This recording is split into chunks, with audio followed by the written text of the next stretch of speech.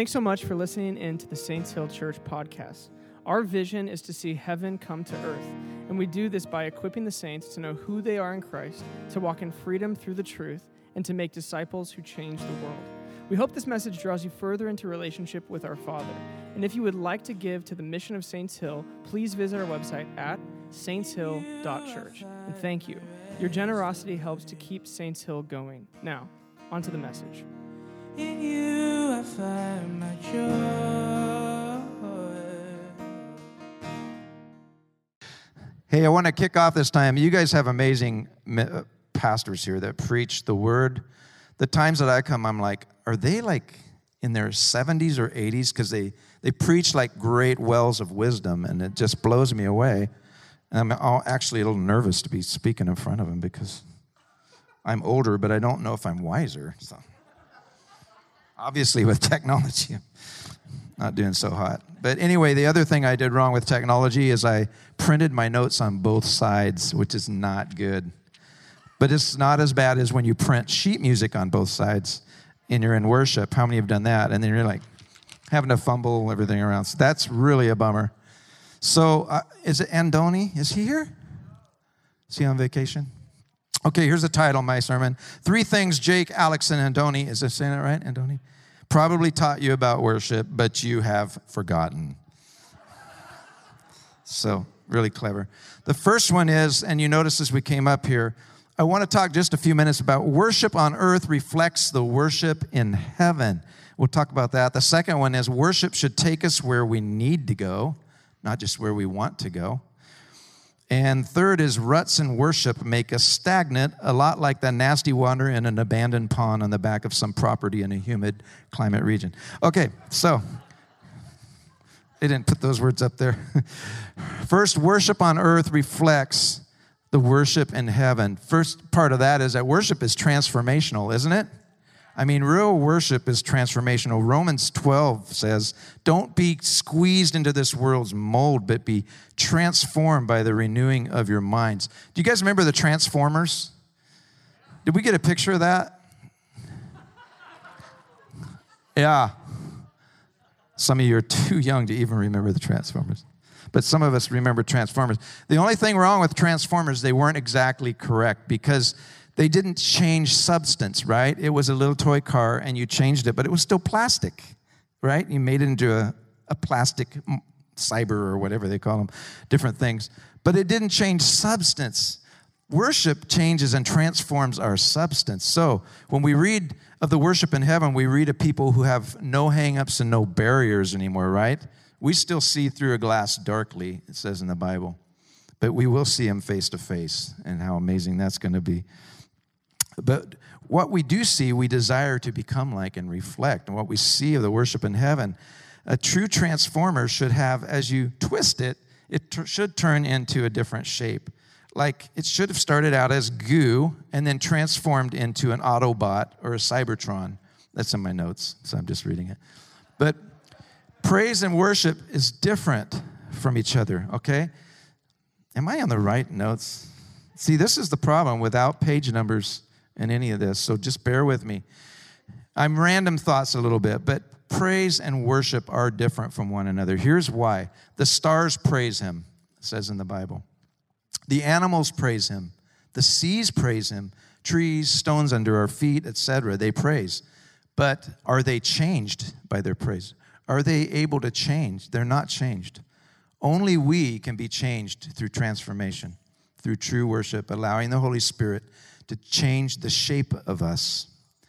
Worship takes that metamorphosis of us into a new form, right? The new us, laid down lover of Jesus. The word renew, you think about transformation, the original word, I looked it up, and it's metamorphosis. That's the word for transformation. So this transformation that we have in our worship of the Lord is changed into a whole new reality. The word metamorphosis actually means in keeping with a new inner reality. This is the kind of transformation that we have through worshiping God. It's a changing into a whole new reality. So our goo becomes a different substance, so to speak. Another way that worship reflects heaven on earth is through all nations and all generations. You know, I loved what you heard at the beginning was Trisha and I had a chance to be in Tanzania, and we were out at a Maasai village. We got to go out and have worship service with 100 ladies at a Maasai village. And it was like, you know how you have those aha moments? There's like a moment when my wife and I and our kids drove around the corner on this mountain, and there we were at Yosemite. And we saw Half Dome, and we saw Bridal Veil Falls. And we pulled over the car, and we got out with our kids, and we just started singing Our God is an Awesome God. It was one of those moments. Well, when we're sitting in this little Ingikaret, it's a little compound out in the bush, with 100 women that came. They actually appeared, you guys. Do you know how you see in the movies where there's like the desert and you see, woo, woo, you know, and then Clint Eastwood starts coming, the pale rider on the horse and stuff. These ladies just appeared, right, Trish? We're standing there and they just start appearing, and they have like stuff on their heads, like, I don't know, bowls and things that they're bringing, maybe with the food. And they come and they're just regal women walking in from all sides, just coming in from the bush. It was one of those aha moments. But back to this, talking about the worship on earth reflecting in heaven, all nations. Let's read this together. Psalm 86:9 says these words, O Lord, there is none like you among the gods, nor are any works like yours. Let's say this together. All the nations you have made will come and worship before you, Lord. They will bring glory to your name. And Psalm 113 says, from the rising of the sun to the place where it sets, the name of the Lord is to be praised. This part's great because right now the sun's rising somewhere, right? And right now the sun's setting somewhere. So how often is the name of the Lord to be praised? All the time. From the rising to the setting. It's beautiful. Constantly being praised. The Lord, let's say this together. The Lord is exalted over all the nations. I don't even know how to read that. The Lord is exalted over all the nations, his glory above the heavens. Say with me these words, on earth as it is in heaven. Revelation 7:9 says this, after this I looked, and behold, a great multitude that no one could number, from every nation, from all tribes and peoples and languages, standing before the throne and before the Lamb, clothed in white robes with palm branches on their hands. Pretty amazing. From all tribes, tongues, and nations. I think we have people tonight maybe from that. And I want to celebrate us real quick. Is that all right? Okay. So let's celebrate first. Anyone here, American Indian? I got these from passports, by the way. There's like 7 different ones. So we're not trying to focus on any group and make it look bigger or smaller. We want to celebrate everybody. So is there anyone here tonight that is American Indian or Alaska Native, First Nation kind of person? Would you stand? We just want to celebrate you. Anyone? Woo! All right. Anyone Asian? Asians here tonight? Stand up. We want to celebrate you. Woo!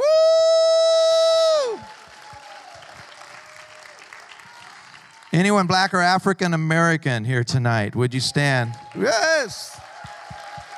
And he's from Texas. Yes.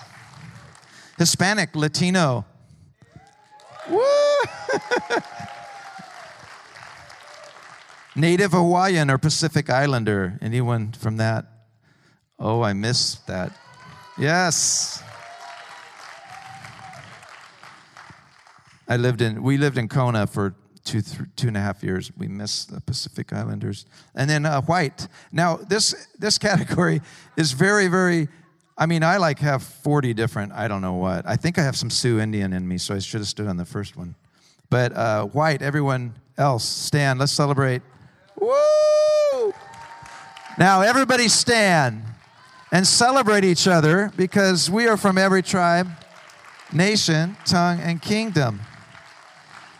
Thank you. This is a little bit of the worship in heaven. It's going to be amazing. Every tribe, tongue, language group, not worshiping in English, everybody's going to worship, I think, in their own tongue, right? And they're going to worship in their own way. It's going to be beautiful. Revelation 5:9 said they sang a new song saying, you are worthy to take the scroll, to open its seals, because you were slain, and with your blood you purchased for God people from every tribe and language and people and nation on earth. Can you say this with me? You are worthy to take the scroll, to open its seals, because you were slain, and with your blood you purchased for God people from every tribe and language and people and nation. I feel like I'm doing a wedding kind of thing. That's cool, though. Oh, that's exciting. I mean, I got a lot more verses here, but I'm going to skip ahead. Anyway, Psalm 66 says, "Come and see what our God has done, what awesome miracles he performs for people. Let the whole world bless our God and loudly sing his praises." There's something so spiritual and so beautiful about us all coming together and worshiping the Lord together. There was an African-American bishop I heard on the radio a few weeks ago, and he said, Christians are the most segregated on Sunday morning. And you think about it, it does ring true that in some ways we do have different churches meeting, at different times. It's almost segregated. But I think there's something to that. Sometimes we feel the comfort of our own people group, our own language. But I think there's something beautiful about us coming together and celebrating the Lord together. It's a wonderful thing. One of our aims of worship is to display the glory of Christ through the ingathering of hugely diverse and unified, redeemed people. Jesus said, "All authority is given to me. Go, therefore, and make disciples of all nations." The second thing I want to talk about is worship should take us where we need to go. Okay, where we want to go is where we are most comfortable, and that's okay to start with, right? Let's say where you're most comfortable with, where you want to go. There's a lady named Sandra Van Opstal, and she has a book, a great little book called The Mission of Worship. And she says when people come to Chicago, where she lives, the first thing they want to do is places they want to go, right? So if you're going to Chicago, you probably, especially if you're into baseball, you want to go to Wrigley Field. You want to go check that. Is that Chicago? Yeah, that's not Boston. No, which one's Boston? Fenway, thank you. Okay, got that right. Of course, you want to have Chicago-style pizza. I mean, I've only had it at the airport in Chicago, and it was amazing even there. So I can't imagine going into Chicago and getting the pizza. It was great. But after they go a few days on what they want to do and where they want to go, she takes them where they need to go. Now, how many of you know that when people come to your hometown, there's places that they might want to do, things they want to do, but then there's places they need to go. And the one she said is the Barinkin Hotel on Humboldt Park for plantain and steak sandwiches. Does that sound good? I don't know. I don't like plantain, but steak is good. So let's say somebody comes into Portland, right? And they might want to go to Voodoo Donuts. Place they want to go. When they really need to go down to Tualatin behind the McDonald's to Donut Land, the best donuts in Oregon. That's where they need to go. They might want to go to PDX Sliders, but they need to go to Gym 100 and get the toasted cheeseburger. Have you had it? It's very good. So we all have our things where people want to go, but where they need to go is someplace different. Most people that go to Tanzania, they want to go there on a safari, right? In the shadows of Mount Kilimanjaro. That's where they want to go. But where we went, like I told you, was in the bush with the Maasai women for a prayer gathering. You heard their worship. Now I want you to hear their prayer for a second. Can we turn on them praying?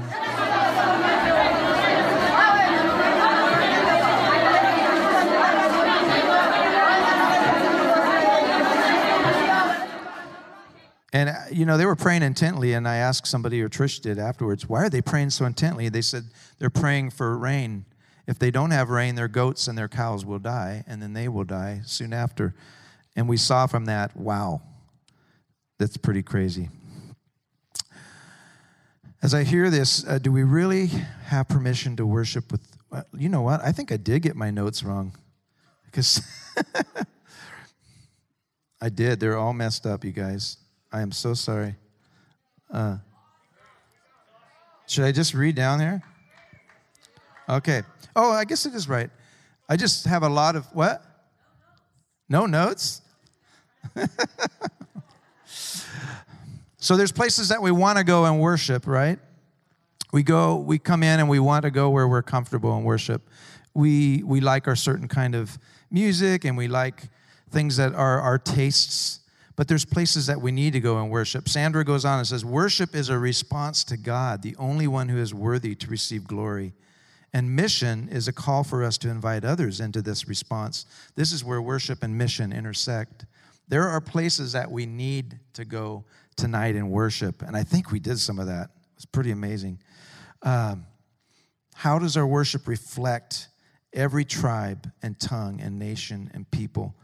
There's something that I like to call, and might be a little off the subject, but ethnic worship, which I think is so important. We've traveled all over the world. We'd had a chance to go to a lot of different places, and what bothers me sometimes is you'll go into Fiji, and then you'll go to Costa Rica, and then you'll go to Cambodia, and they're all singing their version of a Hillsong United song, and it's okay, but then you see them go where they really need to go, where they get their own instruments and they start singing in their own language, and it makes them come alive. There's places that we need to go in worship as well, away from our comfort zone and away from what we think is, the best way to do worship. And that leads me to the third part, which is really where I want to stay for a minute. Ruts in worship make us grow stagnant. There are two attitudes that lead to ruts in worship, and that's preferences and entitlements. Now, in youth ministry, when I was a youth pastor, an expert was anyone from out of town, right? So when you wanted your kids to really listen in youth group and pay attention and take notes, you got another youth pastor from a town over to come and talk on sex, right, or something. And you got the hardest subjects, and hey, will you come over and talk to my youth group tonight? But so an expert is anyone from out of town. But I guess they wanted me to come in, and I guess I'll be the expert tonight talking about this stuff. But I want to talk about preferences and entitlements and be the one that's like a little mean about it. No, just joking. But when we look at entitlements and preferences, I was praying, Lord, how can I bring that up? How can I talk about this to these amazing people? And he said, we'll talk about Esther first. So, wow, that was like a curveball. So, Esther, she had this time where she needed to go in before the king. And when we're going to worship, we're going in before the king. And she got herself prepared for 2 years to go in before the king the first time. But there was another time when she needed to go in before the king, and he was actually her husband, and she hadn't been in there for so long. And if you walked in before a king and they didn't hold out their scepter to you, then you were immediately killed. They had to hold out the scepter. Thank you, we have a God who always holds out the scepter, accepts us, right? The scepter, he's accepting us. I don't know if those words are the same, but it works really good. But he accepts us. Anyone who appeared before the king had to be accepted into his presence. What if Esther was sitting out there with her eunuchs that were helping her get ready, and she insisted on, I want to, she asked them, and she wanted to get prepared right. But what if she just said, no, I prefer to go in blue jeans, and, I'm just going to go in how I am. I'm not talking about dress as far as coming to worship, but I'm talking about our attitude. And if Esther had insisted on her personal preferences, I will do what I want to do. I'm comfortable with what makes me happy. I'm going to go where I want to go in worship instead of where I need to go in worship. If she had done that, there would be no Esther story, right? Mordecai would have hung, the Jews would have died, end of story. No cheesy movie made by a Christian movie company. Sorry. And maybe you're too young to remember the cheesy movie. But another example is David and Michal. Now, there was the Ark of the Covenant that had been taken and stolen, and it was making its way back. And David was so excited that it said he took off his outer garments, right? He took off his kingly garments. And so here he is basically in a holy ephod. He's in priestly underwear at that point. And I just want to pick up the story there. It says in 2 Samuel 6, David danced before the Lord with all of his might. How much of his might? Wearing a priestly garment. You guys, when we come before the Lord with all of our might, wearing a priestly garment, it's this thing we take off our titles. I'll talk about that. So David and all the people of Israel brought up the ark of the Lord with shouts of joy and blowing the ram's horn. But as the ark of God entered the city of David, Michal, the daughter of Saul, looked down from her window. When she saw King David leaping and dancing before the Lord, she was filled with contempt for him. When David returned home to bless his own family, Michal, the daughter of Saul, came out to meet him. She said, "How distinguished the king of Israel looked today, shamelessly exposing himself to the servant girls like any vulgar person might do." David retorted to Michal, "I was dancing before the Lord, who chose me above your father and all his family. He appointed me as the leader of Israel, the people of the Lord, so I celebrated before the Lord. Yes, and I am willing to look even more foolish than this, even to be humiliated in my own eyes. But these servant girls you're mentioning, indeed, think that I'm distinguished." So Michal, the daughter of Saul, remained childless for the rest of her life. Now, we'll put those thoughts in the drawer for a second. David was wearing the priestly garment and the willingness to be humiliated in others' eyes. I want to talk about preferences now for a minute. Preferences are really colored and tapered by our upbringing, right? Our preferences for food, our preferences for anything else. For me, growing up, dancing was always a sin. I mean, any kind of dancing was like really looked down on. We couldn't go to high school dances. Yep. Anybody else? Yeah. My brother Tim went to the prom, and my dad went and took him out of the prom. That caused me to know the next year not to go to the prom, because there is some wisdom in there. But this actually created a rift between me and dance, and like looking at dance as being bad. And even in a way of worship and dance, it became like a taboo thing. I prefer not to dance during worship. This is one of my preferences. I don't want to do that. Perhaps you were raised that like drums in church were a no-no, right? Or that any kind of musical expression in church. Some were taught that there was an unholy drum beat. Dum, dum, dum. That's an African drum beat. That's bad. They did that in tribal things. You know, it's not. It's a drum and you're beating it. Okay, it's the spirit behind the thing that can make it bad. But I went to this thing called Basic Youth Conflicts, and it was down in Eugene at the University of Oregon basketball court. And the guy got up there and started talking about rock music being bad because the drum beat is an African thing. And my dad would be like, "Are you listening, kids?" You know.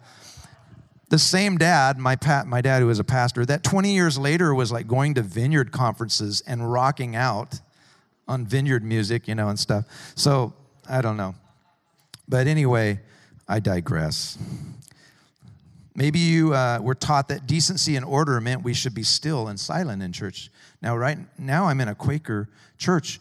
But see, our local Quaker church, last Sunday, we had some really neat worship going on, and I thought I might hear a backlash about it. And even Tuesday night at a door, there were people like with flags and things. I never heard any kind of negative thing come out of it. In fact, Betty Comfort, can you say the name Betty Comfort? She actually lives here they're a wonderful Quaker family, and every time they speak to us, it's comforting. I mean, seriously, they're amazing. She wrote instead and said, "We've always been a thing about quietness at this Quaker church, but we don't need that quietness," basically what she's saying. We want to be shaken. We want to be stirred by the Holy Spirit. We want something like that to happen, and she was breaking down her preferences, you know. I like what Acts 5:29 says. Peter and the apostles said, "I'm going to obey God rather than man and human authority."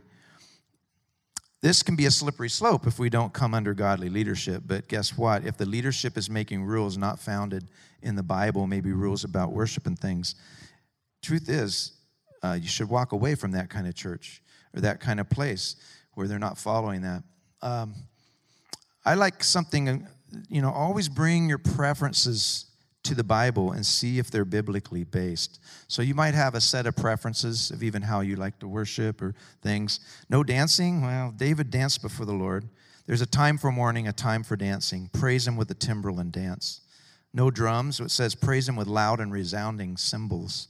The maidens danced and beat their tambourines. There's biblical basis for these things, but we like to have our preferences, or maybe it's something that's been put on us by others. Thank you, brother. There's never one about paying, the Bible's full of examples. There's never one about paying attention to our own preferences or even the preferences of others when it comes to these things. I want to talk about entitlements too. This is close to preferences, but it could be an opposite spirit. An entitlement is like a right that I think I have, a belief that I deserve a certain privilege. 1 Corinthians 10 says, you say I'm allowed to do anything, but not everything is good for you. You say I'm allowed to do anything, but not everything is beneficial. Don't be concerned for only your good, but for the good of others.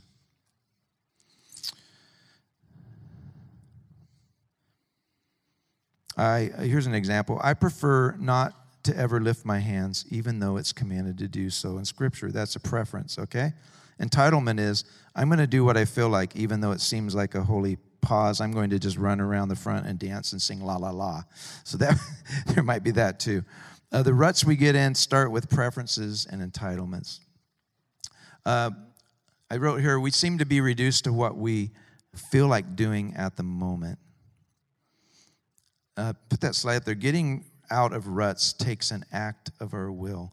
It says in Psalm 34, so we have a will, right? We have a will, and there's preferences and entitlements pushing at us, and we say we have a right to this, or we don't like doing that, but we have this thing that we can do. We can say, I will praise the Lord at all times. I will constantly speak his praise.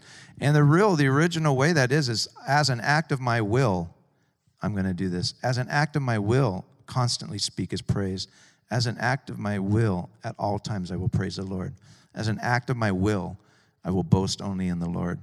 And so this is a thing of where we take control of those things and we act on, as an act of my will, I'm going to change. I'm going to have that metamorphosis happen, that transformation in worship. Now let's open back up the drawers of the David story. First, he stripped down to those priestly undergarments, like I said.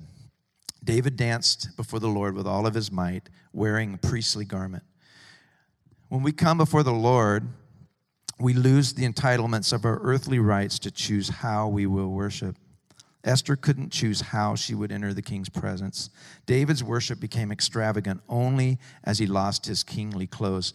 So he took off all of the entitlements as a king, and he came with priestly clothes on as a priest before the Lord. He took off all of his authority as a king, and he came as a little kid dancing wildly before the Lord.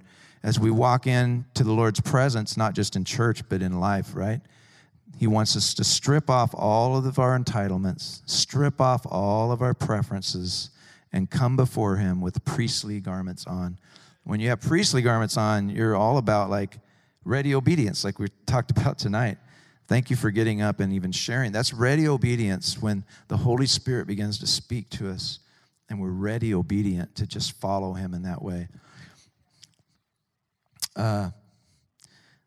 So I love that, how he also said, I'm willing to become small in my own eyes.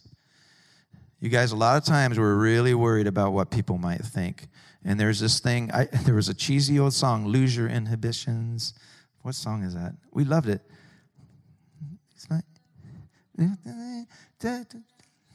Yes.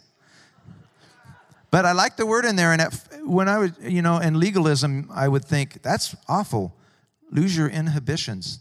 The legalistic side of me is like, no, that's wrong. That's sinful to lose your. We need to be inhibited a little bit, right? How many of you have ever been worshiping the Lord and then you run into a wall that is built inside your own self? Like, I'm not going to go any farther. I'm not going to lose these inhibitions. I'm not going to dance wildly before the Lord. I don't want to go to that level, extravagant worship with the Lord. So, yes, there's this thing where he said, I will be even more humiliated in my own eyes. It's kind of this, David said, you know what? I'm not going to just take it here, but I want to get even more humiliated in my own eyes. If I have to, in order to have extravagant worship, I will do that, if that's what the Lord wants. Are we willing to be humiliated in our own eyes? It's kind of a crazy thing to ask, huh?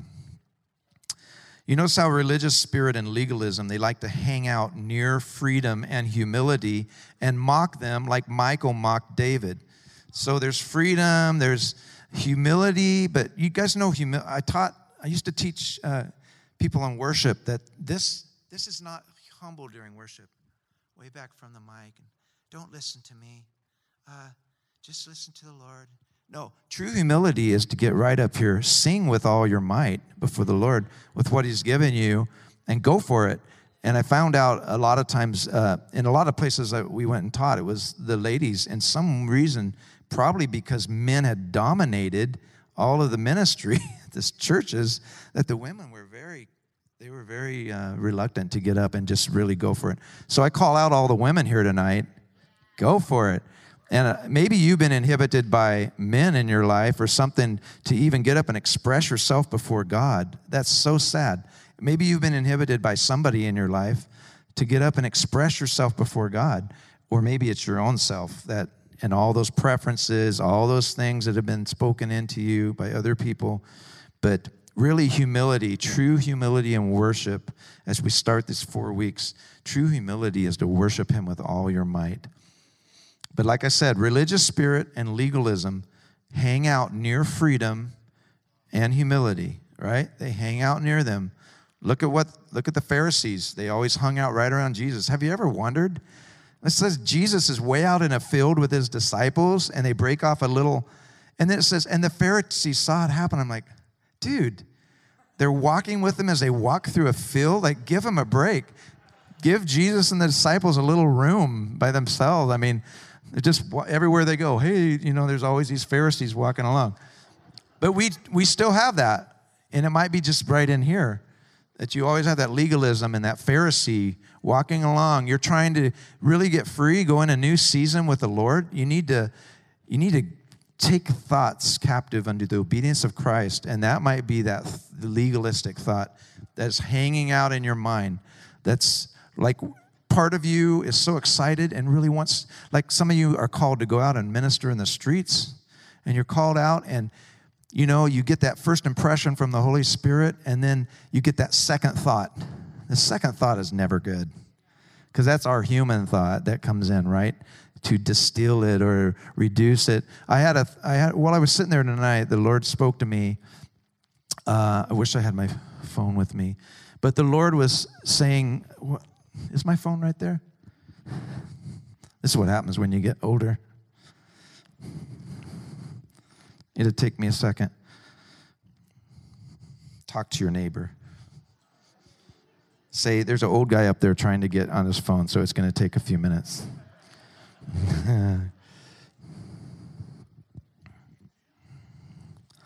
Here it is.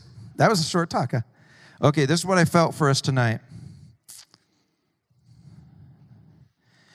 This side of heaven is such a special thing when we worship Jesus. When we get to heaven, it's going to be so free. We won't have any of the things. You won't have your body weary. You won't be thinking about things that are happening next week. You won't have a to-do list. You won't have any of that. It's going to be way different.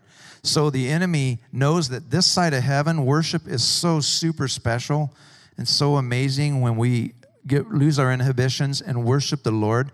The enemy hates that. He knows that he doesn't have you.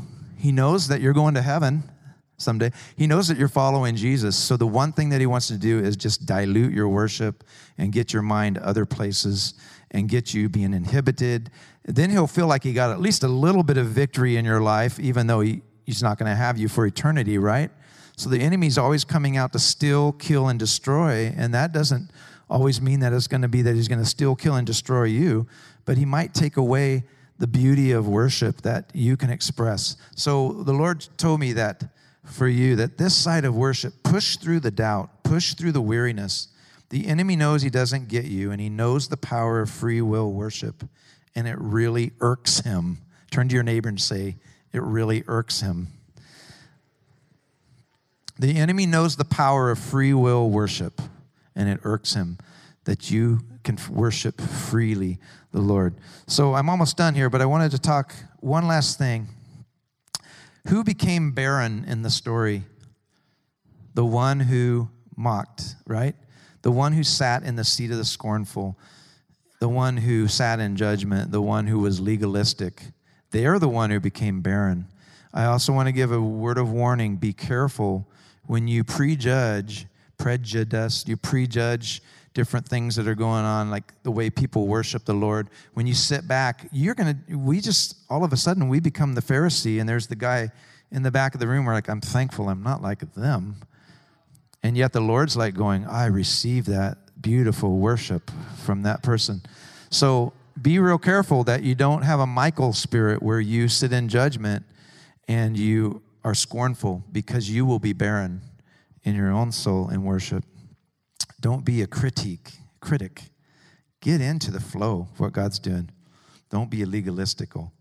Okay, there's one last thing, and then we're going to do some worship here at the end. There's going to be some prayer time. There's 7 ways that we praise the Lord, right? And we're going to do this real quick. So, Yada is the first. To worship with extended hands, absolute surrender, reaching up for God's arms. Can we do that first? Yada. Yada is biblical. Yada is beautiful worship before the Lord, lifting up holy hands in His name. I encourage you to go a little bit farther every time you come to Saints Hill in your worship. If you do this, the next week, do this. If you do this, the next week, do this. The next week. It's like push yourself forward in your worship. I will magnify the Lord. And this is Christian dancing, right? It's just hopping, really, Christian hopping. But there are some of you that God wants to release in the beauty of dance, like even legit dance. Like out in Kona and YWAM, we had sometimes where people would get up that were like super professional, and it was beautiful, but they just danced before the Lord. And like over here is a good spot. I'm just feeling the fire on that for some dance. So, to be expressive, a lot of times we just limit it to worship, and then maybe once in a while we'll have somebody do an etch-a-sketch on the side or something. Oh, we got a little art going on, worship. Let it flow, other things. Okay, Tehillah, to sing, could be a spontaneous new song is actually what it's. Tehillah, da-da-da-da-da-da-da. Da-da-da-da-da-da-da. Da-da-da-da-da. Come on. Da-da-da-da-da-da-da-da-da-da. We don't need tequila. We need Tehillah. That's to sing and to laud. The third one is halal, to be clamorously foolish and to rave. You ever been to a rave party? We don't need that kind of rave party, but halal is actually in the Bible, and it means to rave. It means to go wild, go crazy a little bit. Stand up. Okay, you remember last time I was here during worship, I said we're going to do what from Elf. I love him, and I don't care who knows. We'll make that our rave. So everybody, let's do it. I love him. One more time. Woo! Yes. The next one is to kneel or to bow, Barak. I knew a man, every time a worship song said something, he did it. If it says, come let us worship and bow down, he was bowing down, because he took the songs literally as an offering and gave them up to the Lord. We won't have you bow right now. You are sitting, so you're close. But I encourage you, when the Lord calls you to bow down, even come around the front, even during worship. I don't think they're going to be upset if you come to whatever the Lord tells you to do. Now, there will be some things maybe that people might do that distract crazily in a way, and it might be something that needs to just have a little bit of tenderness to it and growth, but that's different than not having freedom at all. You have freedom here, right, in worship. Yes. Okay, Tadao, 3 more. Tadao, to give forth as an offering, thanksgiving. Father, I thank you. Your word is truth. Just say thank you. That's a beautiful way to praise. Tadao. Zamar, to sing with instruments. Amen. Now, some of you you're not very good at drums or anything, but I encourage everyone here to buy yourself or get yourself a drum or a shaker or something. Just make noise to the Lord. Make a joyful noise to the Lord. Everybody can do it. Do we have clap your hands? That's a good way to do it. Everybody clap. Okay, everybody, as I go by, clap one big clap.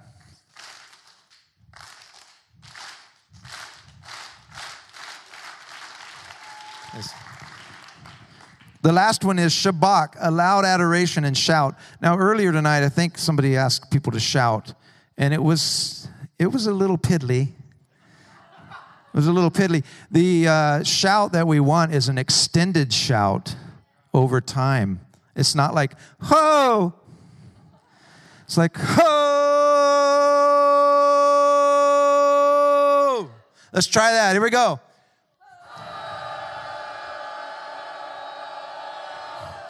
When you shout before the Lord, do it with all your might. That's the way to do it. And that breaks the enemy's back. He hates that. Remember what I said, that he hates that you guys have free will and yet you're coming in here and worshiping. He hates that.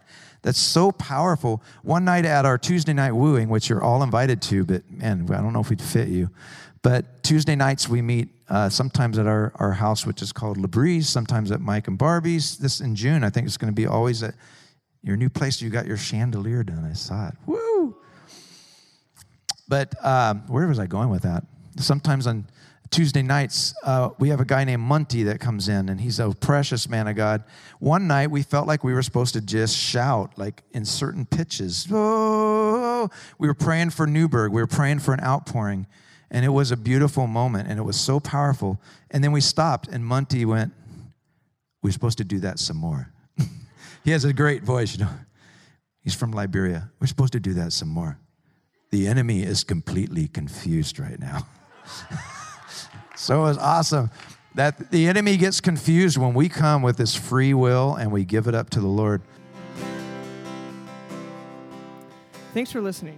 And if we can do anything to help you, or if you want to stay in the loop with what is going on in and around the church, you can follow us on Instagram, download the Saints Hill app in the App Store, or visit our website, saintshill.church. And the yoke is so much easier.